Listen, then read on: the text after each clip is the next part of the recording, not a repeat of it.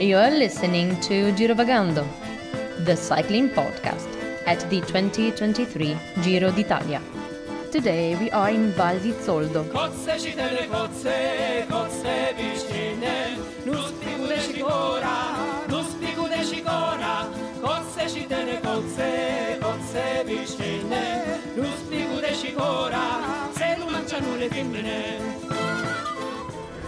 La civetta è seconda. La civetta è più bella dall'altra parte, Sì. nel versante nord, perché c'è la parete, ma il bello però venendo su da Forno, quando arrivi al FOP e ce l'hai lì davanti e ti manca il fiato. Buonasera, Brian. Buonasera, Daniel Montanaro. Montanaro, mountain man. And well, that was a real mountain man we just heard from. That was one of the gelatieri Zoldani, the ice cream makers from Zoldo.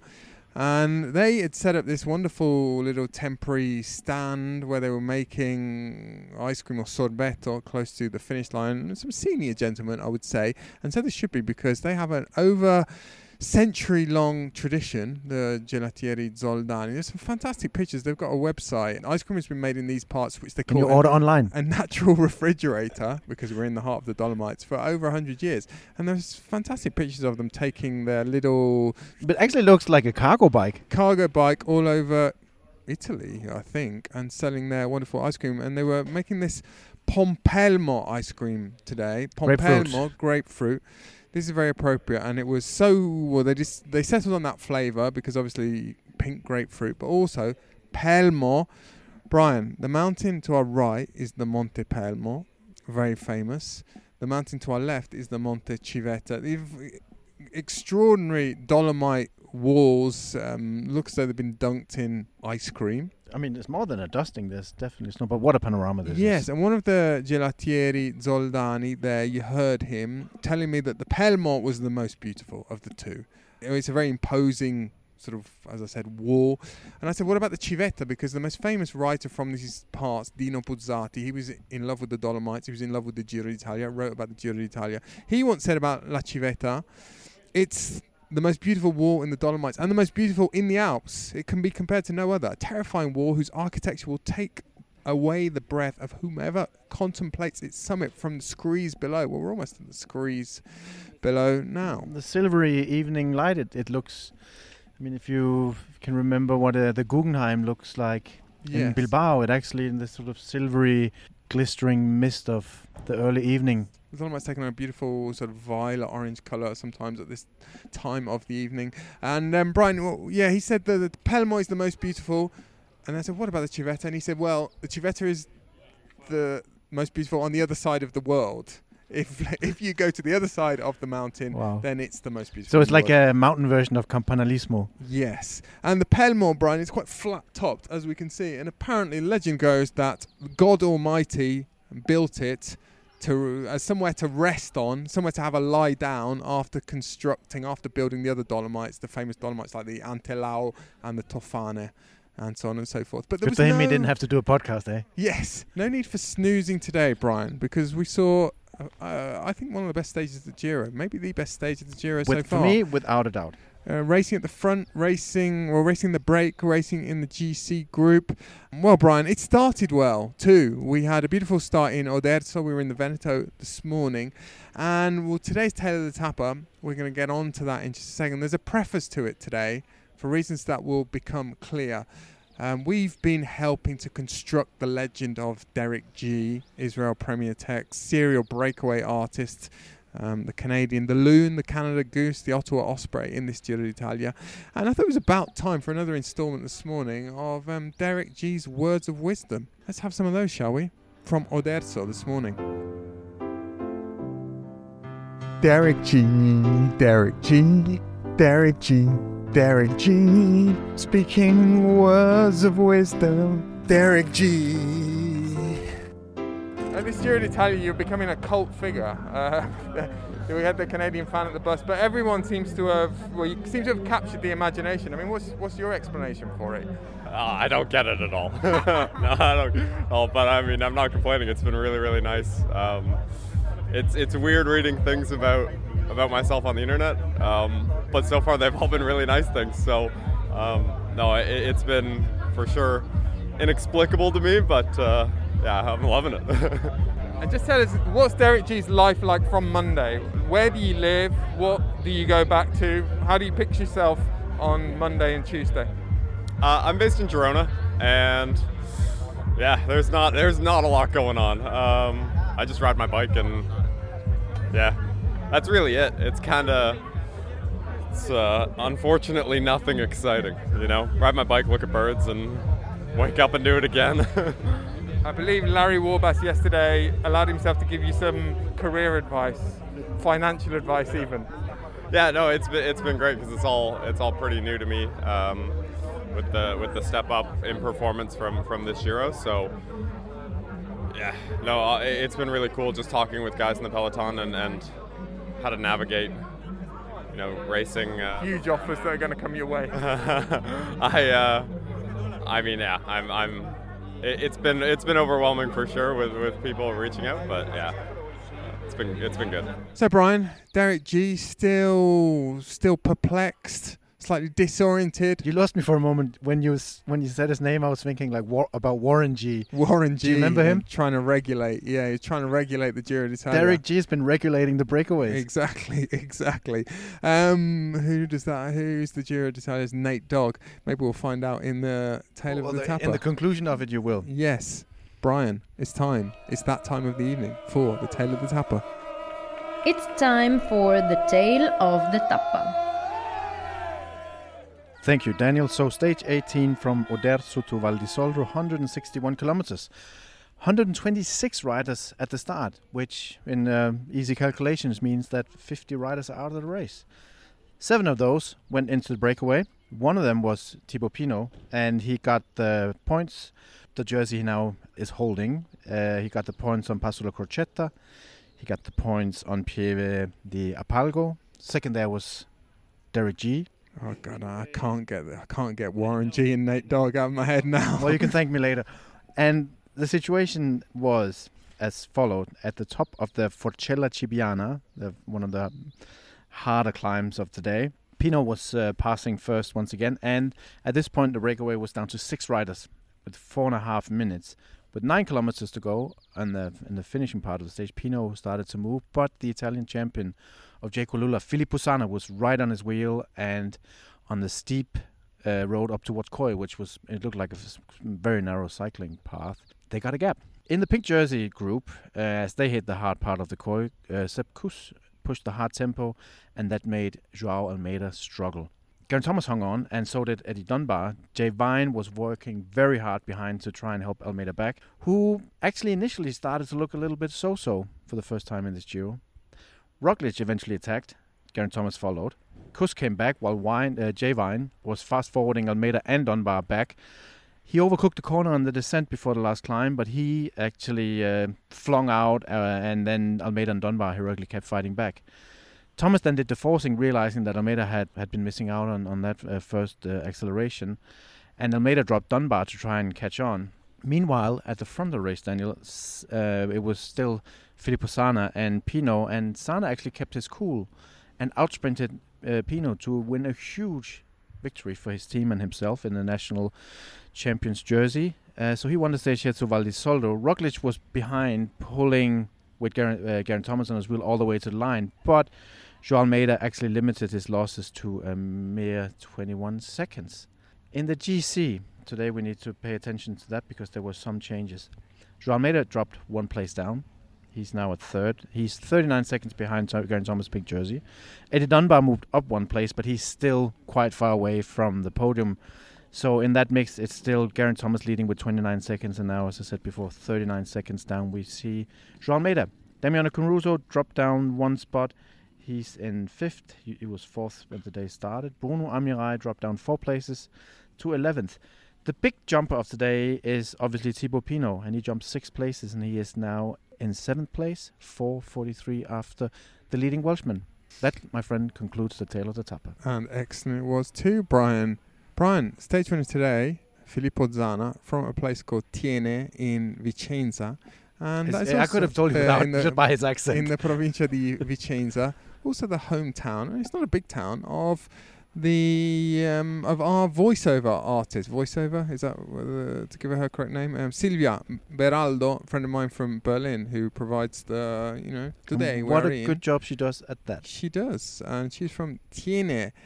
But Brian, we'll get on to Filippo Zana in just a while. But we had our words of wisdom from Derek G. I was tempted, to break into a bit of it. It was a clear black night, a clear white moon. Derek G was on the streets, but then it starts to turn slightly, trying to consume. We shouldn't really say that, should we? He was trying to get a breakaway win, and boy, does he deserve one on this Giro d'Italia. So, Brian, we are going to hear from Derek G. I mentioned the Monte Civetta earlier. We're in the shadow of the Monte Civetta. It would have been very apt if Derek G had won today, because Civetta means owl, and we know about his ornithological passions. I asked him about that. I thought as you're about Gufo. to hear. Gufo. Well, I was just having a debate with the Italians in the press room, a couple of our friends. There are two words for it, owl in Italian, and we were trying to decide why there's only one in English. But probably some listeners will be able to set me right on this. Civetta is smaller. Gufo has these like eyebrow things, but they're both essentially So an owl. owls. Different types of owl, Brian. Got it. Different types of owl. Anyway, we'll get to Well, Derek Derek G should know the difference. He should, really. If anyone. I'm sure he does. Maybe we'll ask him tomorrow. You're going to hear Derek G at the finish, and you're also going to hear from a couple of individuals who were in the thick of the action in different ways.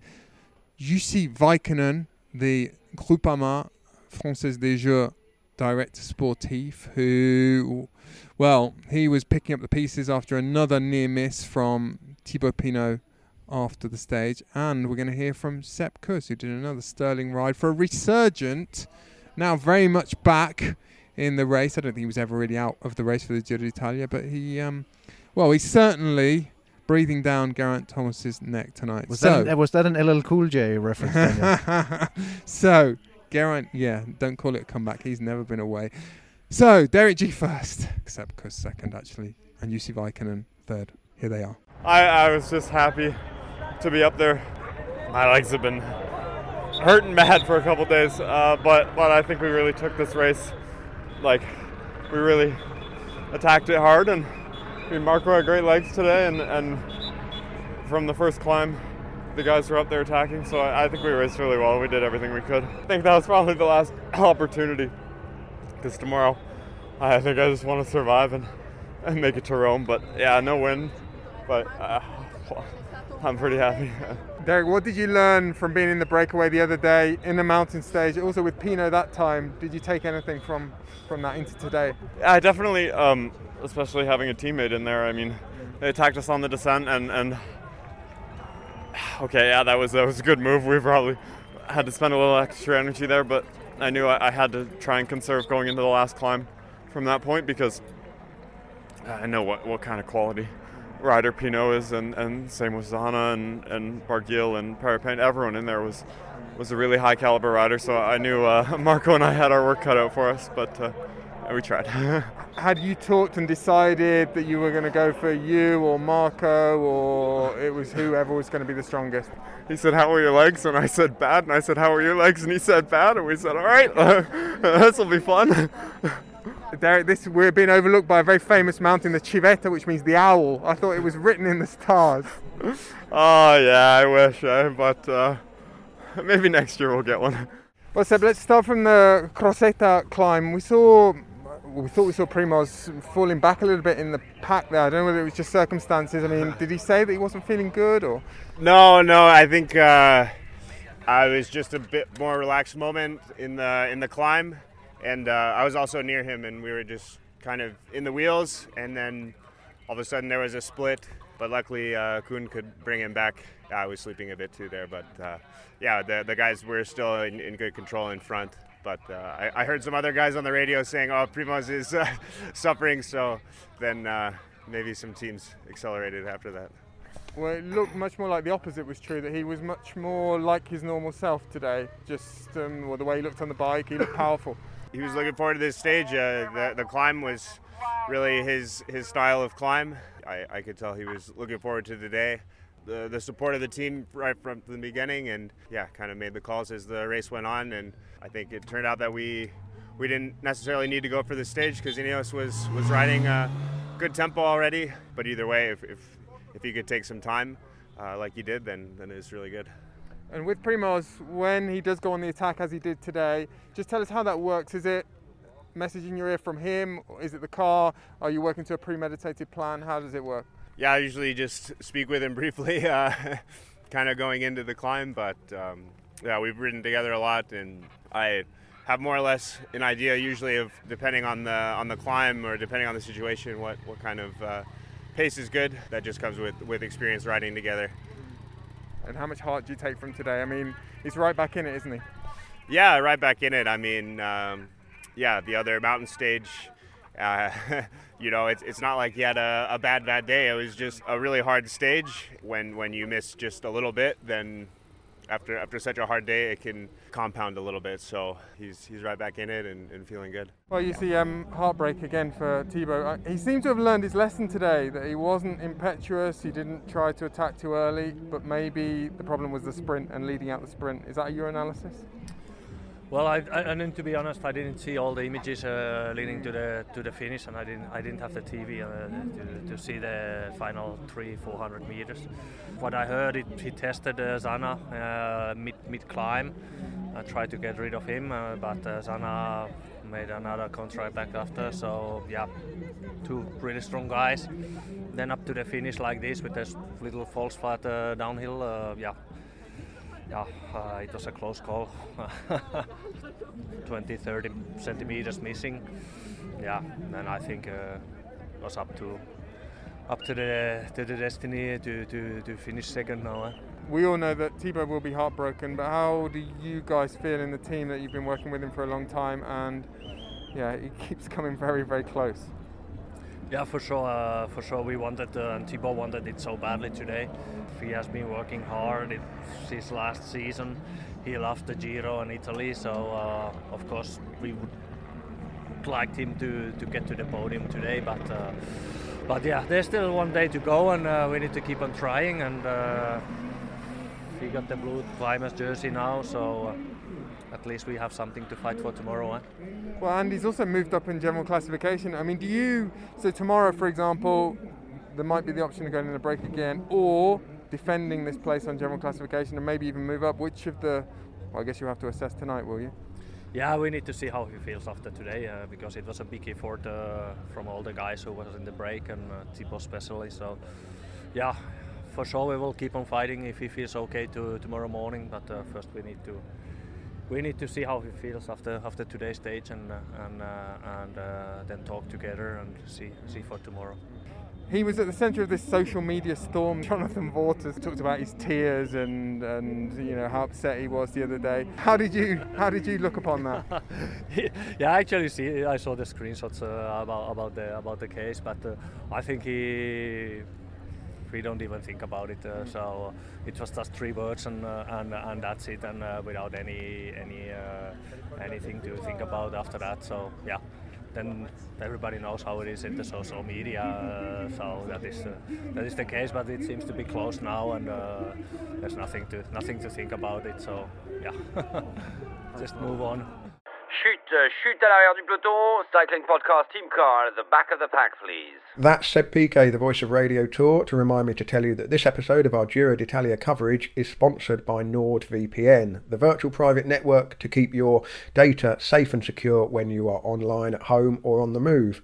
I've been a NordVPN customer for a long time now, since well before they started advertising in the cycling podcast, and I did so because I wanted to be sure that my connections would be safe and secure when I was travelling for work. I'll be off to the Tour de France in a few weeks. I'll be picking up the Wi-Fi in the press room or in the hotel, or even Wi-Fi hotspots, or more often than not tethering my laptop to my mobile phone, and I want to make sure that those connections are safe and secure, and NordVPN gives me that peace of mind. All of you out there can get an exclusive NordVPN deal by going to nordvpn.com/TCP. That's TCP for the cycling podcast, and you'll get a huge discount off your NordVPN plan and 4 additional months for free. It's also completely risk-free because Nord offer a 30-day money-back guarantee. So if it's not for you, then there's no risk. There are lots of other advantages to NordVPN. For a start, you can use it on up to 6 devices, so you can keep your laptop or your desktop computer, mobile phone, tablet, even your smart TV safe and secure when you're online. It's also the fastest VPN in the world. There's no buffering or lagging while you're trying to watch your favourite series on your streaming service.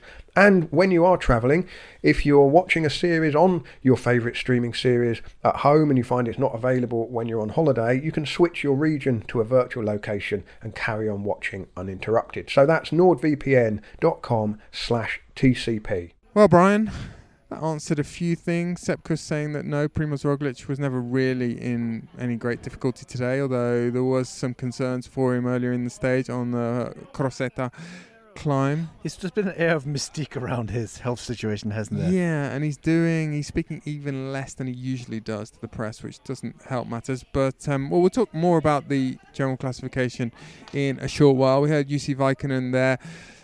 I get the sense, just from observing people at Groupama FDJ, that I don't want to say they're beyond frustration and they're beyond these big sort of emotional outpourings of disappointment, but the fact is that Thibaut Pinot is riding well. He's coming close. I mean, I saw some quotes from him after the stage. There was a hint of the yips about the way he led out the sprint, and he said himself, he sort of said that he may have overthought it, or he had a bad feeling when he came. Maybe these towering Dolomites over him. He started to feel kind of closed in, and as though destiny wasn't going to smile upon him yet again. I don't know, Brian. Can I take a less poetic stab at the predicament of Thibaut Pinot? Go on. In my opinion, he's also treating this Giro d'Italia as a sort of decathlon. So decathlon the shop or decathlon the Olympic event? The Olympic event. So he wants the climbers jersey. So he's been very busy raking up points for that. He wants a stage win. So he's been chasing that left and right, and he's probably been overthinking it. He is now back in GC. If he'd only focused on one of them, and hopefully that wouldn't be the climbers jersey, which, with all respect, I think is not really what he's here for. Maybe he could obtain or get a little bit closer to those two other goals, being the GC and the stage win. Because he missed the stage win with very little today. And I have a feeling that everything he threw after everything else so far in the race and early on the stage today could compromise. Sometimes, when you want everything, you end up with nothing. Brian, I want to ask you an important question now that neither of us are particularly well placed to answer, because neither of us have been professional cyclists. What is most important in the career of a professional rider, particularly, and this pertains to Mark Cavendish as well, when you get into your last year? What will you take away and cherish and look back upon most fondly? Do you know who made me think of this? Cesare Benedetti yesterday. It was actually a conversation he had with our colleagues from Geronimo before he spoke to me. He said that, these are the things going through his home village, which he did talk to us about, and the emotion of that, those are the things that remain more than the results in some cases. So will Thibaut Pinot one day think back on these two very near misses in the Dolomites and simply see them as just wonderful memories, and he'll think about the racing, he'll think about being in the thick of the battle, and he'll think about, I don't know, maybe the Monte Civetta, maybe the Monte Pelmo, and that is ultimately more important than any of the things you mentioned? Short answer, no. Okay, and so let me just make this briefly. I think he could even disregard the general classification if he was to end up 8th or 9th. A rider of his class, a rider of his brilliant curriculum should be in it for something else. That one stage win, that one brilliant, huge attack that had him cross the line first in his very last Giro, that's what he's here for. He's not here for creating memories that you and I won't remember. He's here to win a stage at least. That's why he's been hunting it so hard, and that's why it's somehow slipped out of his hands. That's my thinking anyways, and I also feel like those memories, when you do win, do those memories have a different vibrancy, they have a different amplitude, they have a different heft. Well, that's what they bloody race for, isn't it? Well, yes.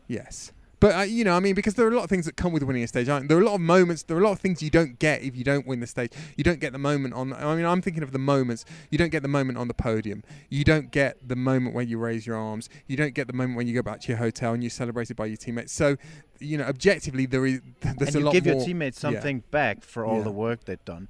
And also, I think with, you know, it's almost like it's been almost like haunting him that he finished on the podium of the Tour, and it had made it really hard for him to become a GC rider, and he's refrained from racing in France, and he's not particularly happy with that type of pressure. But he's always had something to back it up with. Also, for instance, in the Vuelta, then he won some spectacular mountain stages, and I really think that's the type of rider he'll be remembered for, and actually not so much that early podium, including, you know, also the way he won a fantastic Tour of Lombardy, beating Vincenzo Nibali. So all those things that make him a racer, that make him a winner, that make him a spectacular one at that, is also what I think he should bow out with here in the Giro.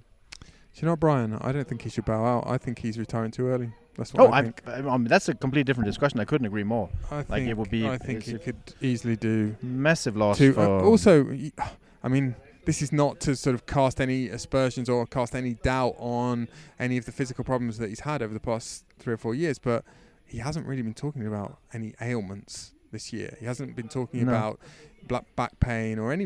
I mean, he might still be feeling those things, but they are put to the back of his mind. But, you know, it seemed to me when he announced his retirement early in the year that there was a bit of a subtext of that. I know he talked about the COVID year and how that given him a taste of what he called real life and ordinary life away from professional cycling. But I did feel that in the sort of backdrop to all of that was, well, I've had so many problems over the last 2 or 3 years that I also want to escape from that kind of torture. And we haven't heard too much about that this year. But even if that's not the case, and even if he's clearly physically going extremely well, there's also a psychological element to all those things. And if it feels strenuous for him to mentally to be a professional bike rider at the highest level with everything else that he wants to do in his life, good for him. Go and do and live that life that you want to do instead, and enjoy it instead of maybe imagine adding that one more year and that he would have crashed and burned because he'd had some issues.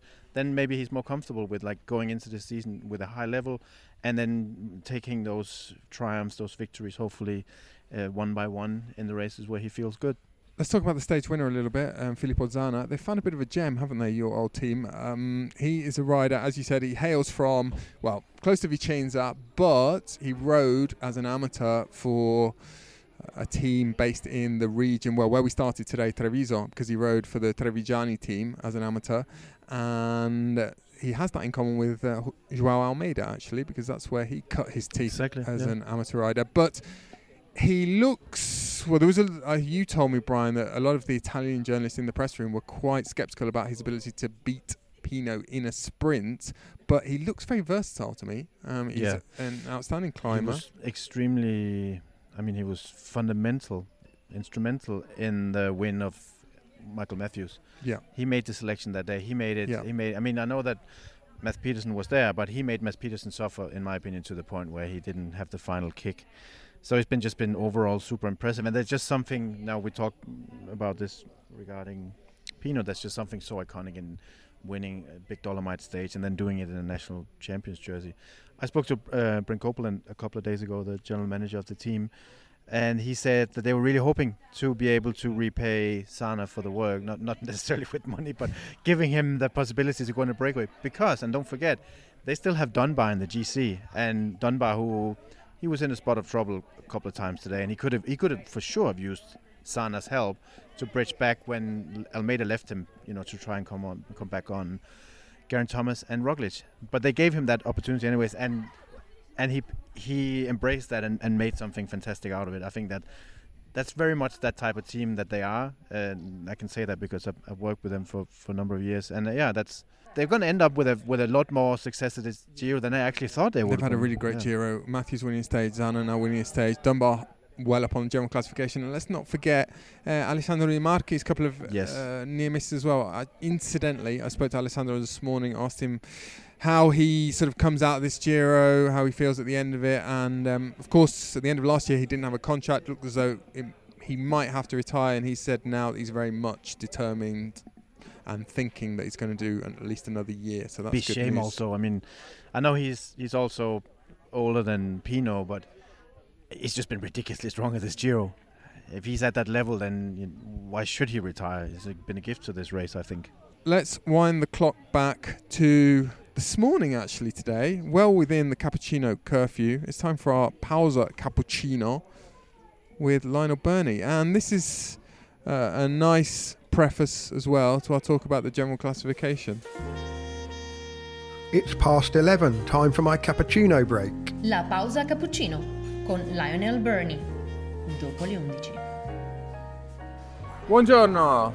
Buongiorno, Daniel. This is a first, isn't it? Our 11 o'clock cappuccino before 11 o'clock. Just. I know. I could go to the bar. I'm in a cafe at the moment in beautiful Oderzo, where what stage are we on now, Lionel? 18 starting. It's really gorgeous little provincial sort of Venetian town, or it's in the province of Treviso, the typical clock tower just outside, very characteristic of Venetian towns. And yes, very bustling cafe, as you can hear, and it is, I can confirm, about 4 minutes inside the cappuccino curfew. Brilliant. We've made the time cut. That's fantastic news. I was going to say, Daniel, after your palaver yesterday, when you were stuck behind the whole race, trying to get to the finish, you're off to Palafavera today, which is almost a palaver. Hopefully it will be smoother this afternoon for you. Yes, we are. Some good names, some fantastic. I mentioned the toponyms on today's route yesterday. There's some crackers that we didn't mention. Coy, for example. Olaf Coy is not riding the Giro. I also mentioned, I mention this every year, and I failed in yesterday's podcast to mention this little place called Venas di Cadore, where the former Grand Duke of the Ku Klux Klan hid for like 3 years, like 10 years ago, and became some kind of, I can't remember what he became. It reminds me a lot of the Radovan Karadzic story, when he sort of became what did he become, a botanist or a faith healer, and grew a beard and was in hiding for a year or two before, or several months anyway, before he was identified and arrested. Anyway, that's a diversion from the Giro d'Italia for sure. Yes, sorry. I wanted to bring it back to the race actually, because we're into the real business end now, aren't we? The GC will all be decided over the next 3 days. And, well, Joao Almeida is really just sitting there, isn't he? Just all the focus is really on the established former Grand Tour champions, Primož Roglič, Geraint Thomas, and understandably so. But Almeida is just there, very quietly in between them. And it just made me think back to when he broke through 2020 in the Giro. He was one of the stars of the race, wasn't he? Led for over 2 weeks before slipping down at, where was that? That was Laghi di Cancano, wasn't it? I think, where Jai Hindley, Wilco Kelderman, Theo Gegenhardt all leapfrogged him.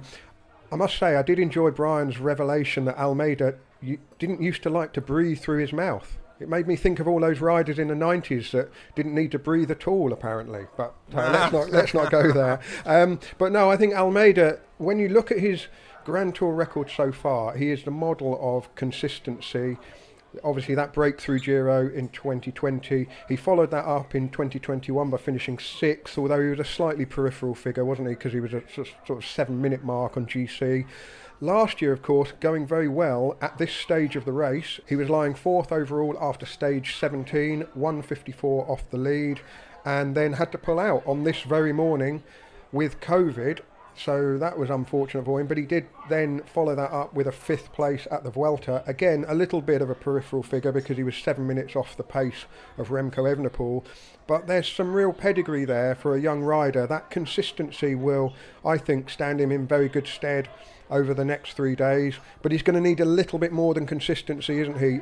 His big dilemma, I don't know how you see it, Daniel, but does he sort of stick and hope that Geraint Thomas falls back? Or does he seize the initiative and try and take time out of both of them? Because, well, it could, as it stands at the moment, all be coming down to Saturday's time trial. Well, of course, Lionel, there's the danger that all of this will be horribly irrelevant by the time the podcast goes out this evening, because he might have lost, I hope this doesn't happen, but he might have lost 20 minutes and he might be out of contention. But any other observations, corrections? Complaints from you, Lionel? Oh, no complaints at all. I mean, yesterday's cappuccino break was right at the end of the episode. I'll be surprised if anyone got there. I'm sorry about that. No, it's fine. I'm sorry. It was a packed episode yesterday, and I was doing my best to fit everything in, including the Globetrotters and the other interaction I had with Canadian fans yesterday. So, hence... Yeah, you got sort of shuffled to the back of the pack. It's always the way, isn't it? Won't happen again. When the race appears to be at its least interesting, as it did for most of yesterday, from what I can gather, I've only really seen the highlights and listened to the podcast. That's when the podcast comes into its own, I think, Daniel, because there was plenty to like about yesterday's episode, not least the emotion and Brian's observation about Arnaud Marit at the start of the episode, which just reminded me not to take these stages for granted when I'm at the Tour de France. When nothing's happening, there's always something happening at the Grand Tours, isn't there? I'm going to leave you, Lionel, on the following note. I'm just surveying the panoply or the vast array of ice cream and flavours of ice cream that they've got available in this cafe, and I'm wondering what you would be ordering now if you were here. They've got liquirizia, which is an unusual one. Used to have an Italian friend, Sandro, who always used to order liquirizia for shock value because not many people in Italy like it. And what's your favourite flavour of ice cream? They've got some Giro themed flavours as well. They've got pink peach here. Yeah, I kind of quite like I do quite like a coffee flavoured ice cream occasionally. I mean, that's probably straying into the cappuccino police territory, isn't it? I'll be handcuffed and led away if I'm not careful. On that note, Lionel, it's 6 minutes past 11, and I think we should end this call right now. Have a good day. You also had an interesting chat today in the car, didn't you, with someone who knows Joao Almeida very well. Another Joao. Joao Correia, who is the other agent. It's not the other Joao. There are plenty of Joaos. Yeah. There's a lot of those, especially in Portugal. So this is Joao Correia, who's his agent. He's actually probably the one that's closest to Almeida, being Portuguese himself. Oh, that sounded good. Oh, prosecco. Yeah, finally there's some alcohol on this stage, and it's not just Filippo Sana who's like popping all kinds of corks. I think they also saw us looking hopefully in their direction. Anyway, Brian. He was already a stagiaire or racing in Trevigiani, as you said, in the same team as Filippo Sana. But Joao Correia told me that they got in contact with him when he was changing to the... look at this, mamma mia. Ma avete proprio letto I miei occhi? Grazie. They read my eyes. Yes. Thank you. Well, chin. Cheers, Brian. Cheers. Chin. Grazie. Pausa spumante. Oh, that's good. So they were working with him when he then changed to Axel Merckx's development project, I should probably call it, the Hagen Bernard's team based in the States. I think that's sort of where he became... I mean, he's always been a massive talent, but I think he became more of a racer at that point. But he actually confirmed, and I'm not saying that it's more objective, that another one of his agents says that he is actually an extremely relaxed guy who doesn't panic. And at least today, I think there's some proof to that, that description. Can a man who puts ketchup on rice win the Giro d'Italia? Should he be allowed to win the Giro d'Italia? Well, that question came up in the press conference when he won the stage. And he had his little bowl of recovery rice. And he just asked the attending media not to mention it to the dietitian. His way of defending himself once again, and it almost mirrored his way of racing. You know, we often see him never flustered, is he? Yeah, he always come back. He never really cracks, and today he didn't crack any more than Roglic did on the stage that Almeida won, which keeps the race in balance in the sense that it's still completely open. And what we've seen before with Almeida, apart from the year when he was, in the pink jersey for 15 days in 2020, he has actually a really good ability to come back. I think he's mentally extremely strong, and that he needed to be today because he got dropped by the potential people he wants to beat for the overall win. Brian, that's Almeida dealt with to a certain extent, limited his losses extremely well with the outstanding help of Jay Vine. We're going to talk about Geraint Thomas versus Primož Roglic in a minute. Geraint Thomas's birthday today. He was celebrated with a lovely pink cake on the signing podium this morning in Oderzo. But let's take this opportunity to talk about Geraint Thomas with our old mate, another one of our old mates. We've got so many friends, Brian, a few enemies as well. Larry Warbasse. the Motown maestro. Subject of the day was Geraint Thomas in Oderzo this morning with Larry. L'Arrenzando, a postcard from Italy with Larry Warbass. Geraint Thomas's birthday. I guess he's a guy who you see around down there on the Côte d'Azur. What are your thoughts and feelings? Give us a bit of a mood board about Geraint Thomas. I really like Geraint. He's really cool. He's like a super nice guy. He's always been super friendly since I was like, a neo-pro pretty much.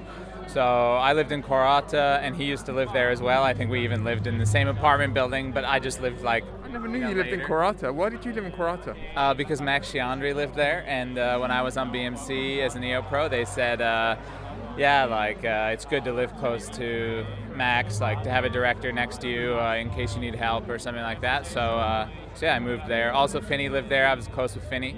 So that was kind of like... maybe he came down to train once, G or something that year, and with Steve Cummings and stuff, we rode together, and then obviously like years later, he's living in Monaco, and I was living in Nice, and so I see him a lot. Pass him much in training? I've gone on some rides with him. There's always like a group in the winter and stuff, and so usually he's there, and super friendly guy. Are you supporting anyone in this Giro d'Italia? I mean, with Aurélien, he's outside the top 10. You can allow yourself to have a favourite. I mean, we all have favourites, right? Even on the team and stuff. Like, we all have been picking our favourites. But I mean, I would love to see G win. I think it'll be really cool, and he's looking pretty good. So I hope he can keep it. Just on Max and living in Tuscany. Did he teach you anything? He's always very proud of the fact that he taught various people various recipes. He taught Cav spaghetti ai pomodorini, and you remember getting any culinary advice from Max? All I know is that Max definitely didn't cook himself. I mean, whenever we went to his house for dinner, it was like his wife and her mom. I mean, oh my God, I think I had some of the best meals of my life there, you know? I mean, it was like 10-course Italian meal. Really beautiful, but I can tell you Max definitely didn't get up off the chair. So I remember even like Finney and I, we went for dinner one night, and we really wanted to help just like clean up or do something, you know, and they refused to let us like stand up from our chairs, you know, because we were like the guests or whatever. So it was kind of funny. Old school Italian tradition, but I'm not sure Max actually cooked, so I would be quite surprised if he did. Larry, last thing, let's move from Italy to United States. Yesterday you said to me that you and Sepp, because we're talking about American things, he didn't go into any detail, and I've been thinking about it. What were you talking about? Chevrolets, key lime pie? What were you talking about? Oh, I don't know. No, I don't know if we really were talking about that many American things. I mean, we were just talking about like living in Europe, and I was just asking him, you know, if he spoke English with his girlfriend, things like that, or his wife, if he spoke Catalan, kind of things like that. I'm trying to think what else we were talking about. I mean, Cliff Bars. I gave him a Cliff Bar because, on the team we have like a mix of different nutrition, and a lot of guys in the bunch, they really like the Cliff Bars. I'm not the biggest fan, but so I'm just like the gifter of Cliff Bars. You know, I dole them out to different guys in the peloton on easy days because I know, some guys like to change up the nutrition. What a fantastic insight into the mindset of the American expat living in Europe. Thanks, Larry. Yeah, no worries. See you in the break shortly. Okay, perfect. Ciao. So, Brian, big thumbs up for Geraint Thomas from Larry Warbass, and a big thumbs up, I would say, for the way Geraint Thomas rode today. Never looked in any great difficulty in spite of that resurgent Primoz Roglic that I mentioned earlier. Roglic had the brilliant service of Sepp Kuss today, very much so, and Geraint Thomas, who obviously had help in the early kilometers of the last very hard part of the stage. He had to rely on him himself, but what we saw today also is that at the peak performance, which I think we saw today, they are very, very hard to distinguish performance-wise, Roglic and Geraint Thomas. They're really almost at the same level to the second. Until we get to Montelussari on Saturday, because no one really knows. Mountain time trials are not often included in Grand Tours. We don't have a lot of reference points. We certainly don't have a lot of reference points for mountain time trials with climbs this steep. We'll talk a lot more about this tomorrow. But again, we're into... There's also the ghost of La Planche de Belleville for Roglic. Exactly. And Matteo Tosato, in fact... The Ineos Grenadiers Director Sportif told me the other day that he spent part of an evening watching replays of the Planche des Belles Filles on YouTube. Maybe trying to wish it into reenactment on Montelusari. But we don't really know how they're respectively going to go. What we've seen two very steep climbs where Primož Roglič has looked very much at home in this Giro d'Italia. On the Cappuccini climb on the State of Fossombrone, and on the Coi climb this afternoon.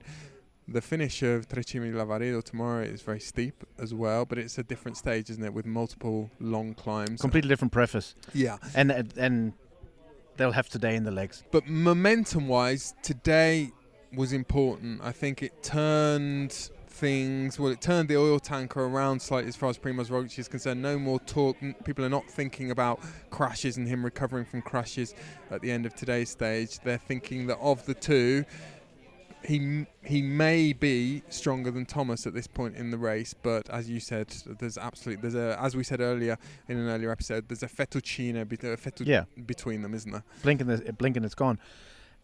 And what we also saw today is that it'll be a man-to-man battle. They're all gonna run out of domestiques. They're all, even if some of them are amongst the best climbers in the world. So I think tomorrow it will be mano a mano, but there'll be 6 of those money, because they are the strongest riders in the race. Jay Vine was phenomenal today. Kuss was phenomenal today, and for sure, Geraint Thomas had the support he would expect. Yeah, he had a different kind of support. He had to use the Plus and Aronsman, both of whom were possibly equally strong as Vine and Kuss, but he had to use them in a different way. Exactly. Brian, you should also mention outstanding ride from Eddie Dunbar again. Well, you did already mention it, that he's part of this. He's sort of the dinghy that floats at the back end of the big boat, isn't he? Yeah. But Brian, yesterday, well, we mentioned the anguish of Thibaut Pinot. There was no doubt about who demonstrated the most anguish and the most heart-rending anguish at the end of yesterday's stage. We heard from him. You could hear his tears, if that's the thing, if that's possible. Arnaud Moritz of Intermarché Wanty Circus. Have I got those in the right order? Probably not. He is the subject of today's Chiacchierata del Giorno, the morning after the heart-shattering evening before, and this took place in Oderzo. La chiacchierata del giorno, the chinwag of the day. I mean, a lot of people saw and heard your interviews yesterday, and there's a big reaction because, you know, it reminded us that every day is a huge day for someone at this Giro d'Italia. Mm-hmm. Yeah, indeed. We as sprinters, we suffer actually the whole week with actually just one goal. We look forward to a stage where we can do our sprint. So yeah, we have to suffer 3-4 days in a row before we get actually a chance. In this chance, you need to be so lucky also. So you're with 10 sprinters and everybody wants to win the sprint. And yeah, yesterday I really felt that it was possible to win, and then with 2:50 to go, my chain fell off, and at that moment I had the feeling that my legs were still powerful. I was really relaxed in the wheel of my teammate.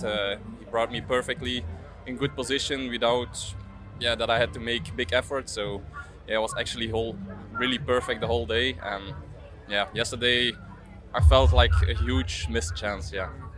And I understand that, well, yesterday certainly wasn't the first time you've had bad luck. A few years ago you were let go by Lotto, is that right? And then last year I think you had so much bad luck you even considered giving up sport, is that right? Yeah, last year was really a year to forget. I crashed 6-7 times in maybe 3 months, so I was really on the limit then. How does that happen? It was just a thing of bad luck. It just kept on coming, and I had nothing to say about it because it was never my own mistake. I was just always bad positioned when a crash in front of me happened. And last year I also did more smaller races where the hectic is a bit higher and lots of guys want to prove them, and they put their bikes in narrow gaps where there are no gaps, and then they crash. And here you see the difference really. The guys are more, volwassen in English, more adult, like we say, and that's the difference here. I'm also more confident on the bike now again. I feel good on the bike. That does a lot. And I understand you're good friends with Remco Evenepoel. How did that begin? Started in 2017 or 18, I guess. He was the football player with Anderlecht, and we were doing district championships in time trial. And he sent me a message before the race. It's my first race. What should I look to it? And so I gave him some advice, and I won the district championship in the time trial, and he got 6th or 7th with a normal bike. And at that moment, I realized this guy has some potential, because he was only 1 minute behind on a normal bike, so that was actually quite impressive already. Then we trained also together towards Nokere Koersen, because I won it twice with the juniors. He had already won some races, and he said, I want to do the recon with you from Nokere Koersen, because you won it already twice. So we did the recon, we ate some pasta together at my home, took shower at home, and my dad said to me, imagine a world champion stood in my shower, and imagine this. And yeah, now a few years later, Remco became world champion, so it's actually a funny story. So and now we keep in contact really a lot, so yeah, it's nice. You have spoken to him the last few days? After he left, I spoke to him a bit, but then I just focused on my own Giro. But now yesterday I heard him. He sent me a message. Yesterday also they asked me, what do you think about Remco that he gave up? And I gave him some nice words, and he said, really, thank you, mate, for these nice words. And yeah. The cycling podcast at the 2023 Giro d'Italia is supported by Science in Sport. Science in Sport, fueled by science. Thank you very much to Science in Sport for supporting the cycling podcast. Go to scienceinsport.com to shop the full range. They've got everything you need for before, during and after your ride. My particular favourites are the Beta Fuel gels and the drink, and also the Go Energy and Caffeine gels. But you'll have your favourites too, and you can browse the shop online and pick yours. Now, one of the key phases of any race, especially the Grand Tours, is the feed zone. It's where the riders pick up fresh supplies in a musette, the cotton bag that will have a bidon, probably filled to the brim with Beta Fuel, and some new energy gels, energy bakes and bars, and maybe even some Beta Chews, and perhaps some real food too. Well, the feed zone can also be quite a hazardous part of the race. I asked Ben Swift of the Ineos Grenadiers what he thinks when the feed zone is approaching. The feed zone, it's a little bit of sacred ground really, and it's unwritten rules that everybody needs to get the feed and stuff like that. Depends if the race is on and if it crosswinds. There's been obviously times when we've gone through the feed zone like full gas and nobody takes a feed. But you can see when that's happening, generally nobody's even going to attempt to it. But if it is just a normal run-of-the-mill race, part of the race, let's say, you try and just give yourselves a bit of space, looking around and stuff. Our Swannies, or our carers rather, are really good at trying to pick points where they're trying to be a little bit isolated in that feed zone, so they know to give us space as well. And then we spread out as a team a little bit and take it on. Slow down a little bit. It's better to slow down and lose a couple of positions and make sure you get everything that you need. And then, at times I have had to take 2. Depends what the situation is and stuff like that. But you just get ready. It's a heavier grab, but the carers know that I'll be taking 2 at that time, and they're ready for it. Fascinating to hear from Arne Marit there about his friendship with Remco Evenepoel, among other things. He made it safely in today at 111th place, 36 minutes 38 seconds down. Last rider today, Charlie Quarterman, Team Corratec Salitalia, 39.29. Mark Cavendish also made it safely in. But Brian, well, we all remember Arne Marit's tears last night. No tears for us. Dinner, well, we were quite happy with where we ended up after the stage yesterday for our dinner, and it's about that time of the day again when La tappa di domani e la cena di ieri. Tomorrow's stage, yesterday's dinner. Well, then we had a delightful dinner yesterday night at a really sort of like a far off kind of country type of restaurant in the middle of the flatlands overlooking the Far docks. off. It was behind an outlet village. Yeah, Brian. yeah. But I was trying to forget that. I had a lovely asparagus soup. We had both of us had a nice risotto. You went crazy on the asparagus. You went double asparagus to rescue us, to bring us back down from the heights that we're being overlooked by the Monte Civetta, Monte Pelmo, as we've already established. Who could do that? Ciro Scognamiglio. Yes, and you can say I have only a T-shirt, dear listeners, even if... well, you're also wearing pants. Yes, exactly. And so also if, the landscape are not my favorite, the victory has been the victory of an Italian champion. So also my victory in a certain way. Ciro, how good is this rider, Filippo Zana? I don't think he can be considered now a champion, and I don't see him as the big, really next thing of the Italian cycling. But at the same time, I think that he's a really good climber. From this year, he jumped in World Tour with Jayco Alula, and his coach now is Marco Pinotti. He's one of the best technician coach in Italy. I think he can improve also a little bit more than today. He can do more things. Not a champion, as I told you, but a good rider. Ciro, can you do me a favor? Why not? Mi fa un favore, grazie. Sì, why So, not? Ciro, my job at this point of the podcast is to tell about the stage tomorrow. Could you do that for me, please? When I look at this stage... horror show for you, Ciro. It's like your worst nightmare. No, but I can certainly assure one of the worst day in my career was 11 years ago, month of June.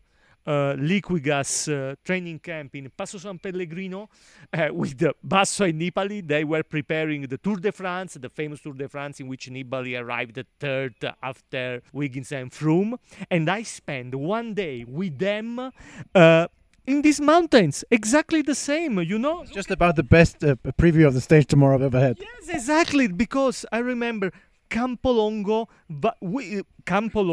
Valparola, Giao and Passo Tre Croci. The only thing that we didn't do that day was the finish line of tomorrow of the stage 19 Tre Cime di Lavaredo. But all the other mountains, they on the bike, me in the car with the coach Paolo Slongo, dear listeners, for 6 hours, me in the car following a training in the mountains of Basso and Nibali. What can I say? Well, thank you very much, Giro. And for that, I will give you the headline for your paper tomorrow in case he wins. João Almeida. João Almeida. Oh, there we go. Why not? What a Could genius. Be, We're in the presence of really a genius. nice idea. You're welcome. You're welcome. Thank you. Ciro, great to have you as always. Talking of great writers, Ciro, of course, great writer. Dino Buzzati, who we talked about already in the podcast. We talk about a lot, don't we? From Belluno, love these mountains. The Giao is overlooked by the Croda dal Lago, and that was the last mountain that Dino Buzzati ever climbed, walked up it, not on bike. And his ashes are scattered there. I was going to say, look out for that tomorrow. No need. You're not going to see them. No. You're not going to see them. It's a bit of a wind blowing up here too. Yes. It'll be gone by now. Brian, on that slightly macabre note, let's go to the stage start in Longarone. And this is a name that is well known to people in Italy, students of Italian history, and, well, every Italian knows what happened in the 1960s in Longarone. A tragic event happened there. And, well, let's hear more about that from our good friend, head of Italian studies at the University of Bristol, author of several acclaimed books, including Pedalare, John Foote. He'll tell us about the dam of the Vajont. I mean, that would be a beautiful stage, I'm sure, because it's very spectacular around there. And that's part of the reason why it's so famous, because in the 50s and 60s, Italy doesn't really have coal. It doesn't have raw materials for energy. It doesn't have oil. And what they did have was a lot of water, and it's sort of white coal, it was known as. So they building dams, making energy from water was something around since the 19th century. You can see them all over northern Italy, around Milan. It's kind of made the Industrial Revolution, and also in Terni, where the Giro's going as well, is a place that was built on the fact that it had waterfalls and it become an industrial town. Vajont was a place where they one of the big energy companies thought they could build a dam in a very narrow gorge and make a lot of money from generating electricity. And it's a scandalous story because they started to build this dam and fill it with water. And there was a lot of protests from all the people around were peasants. There were a lot of protests, a lot of people rehoused and chucked out of their houses.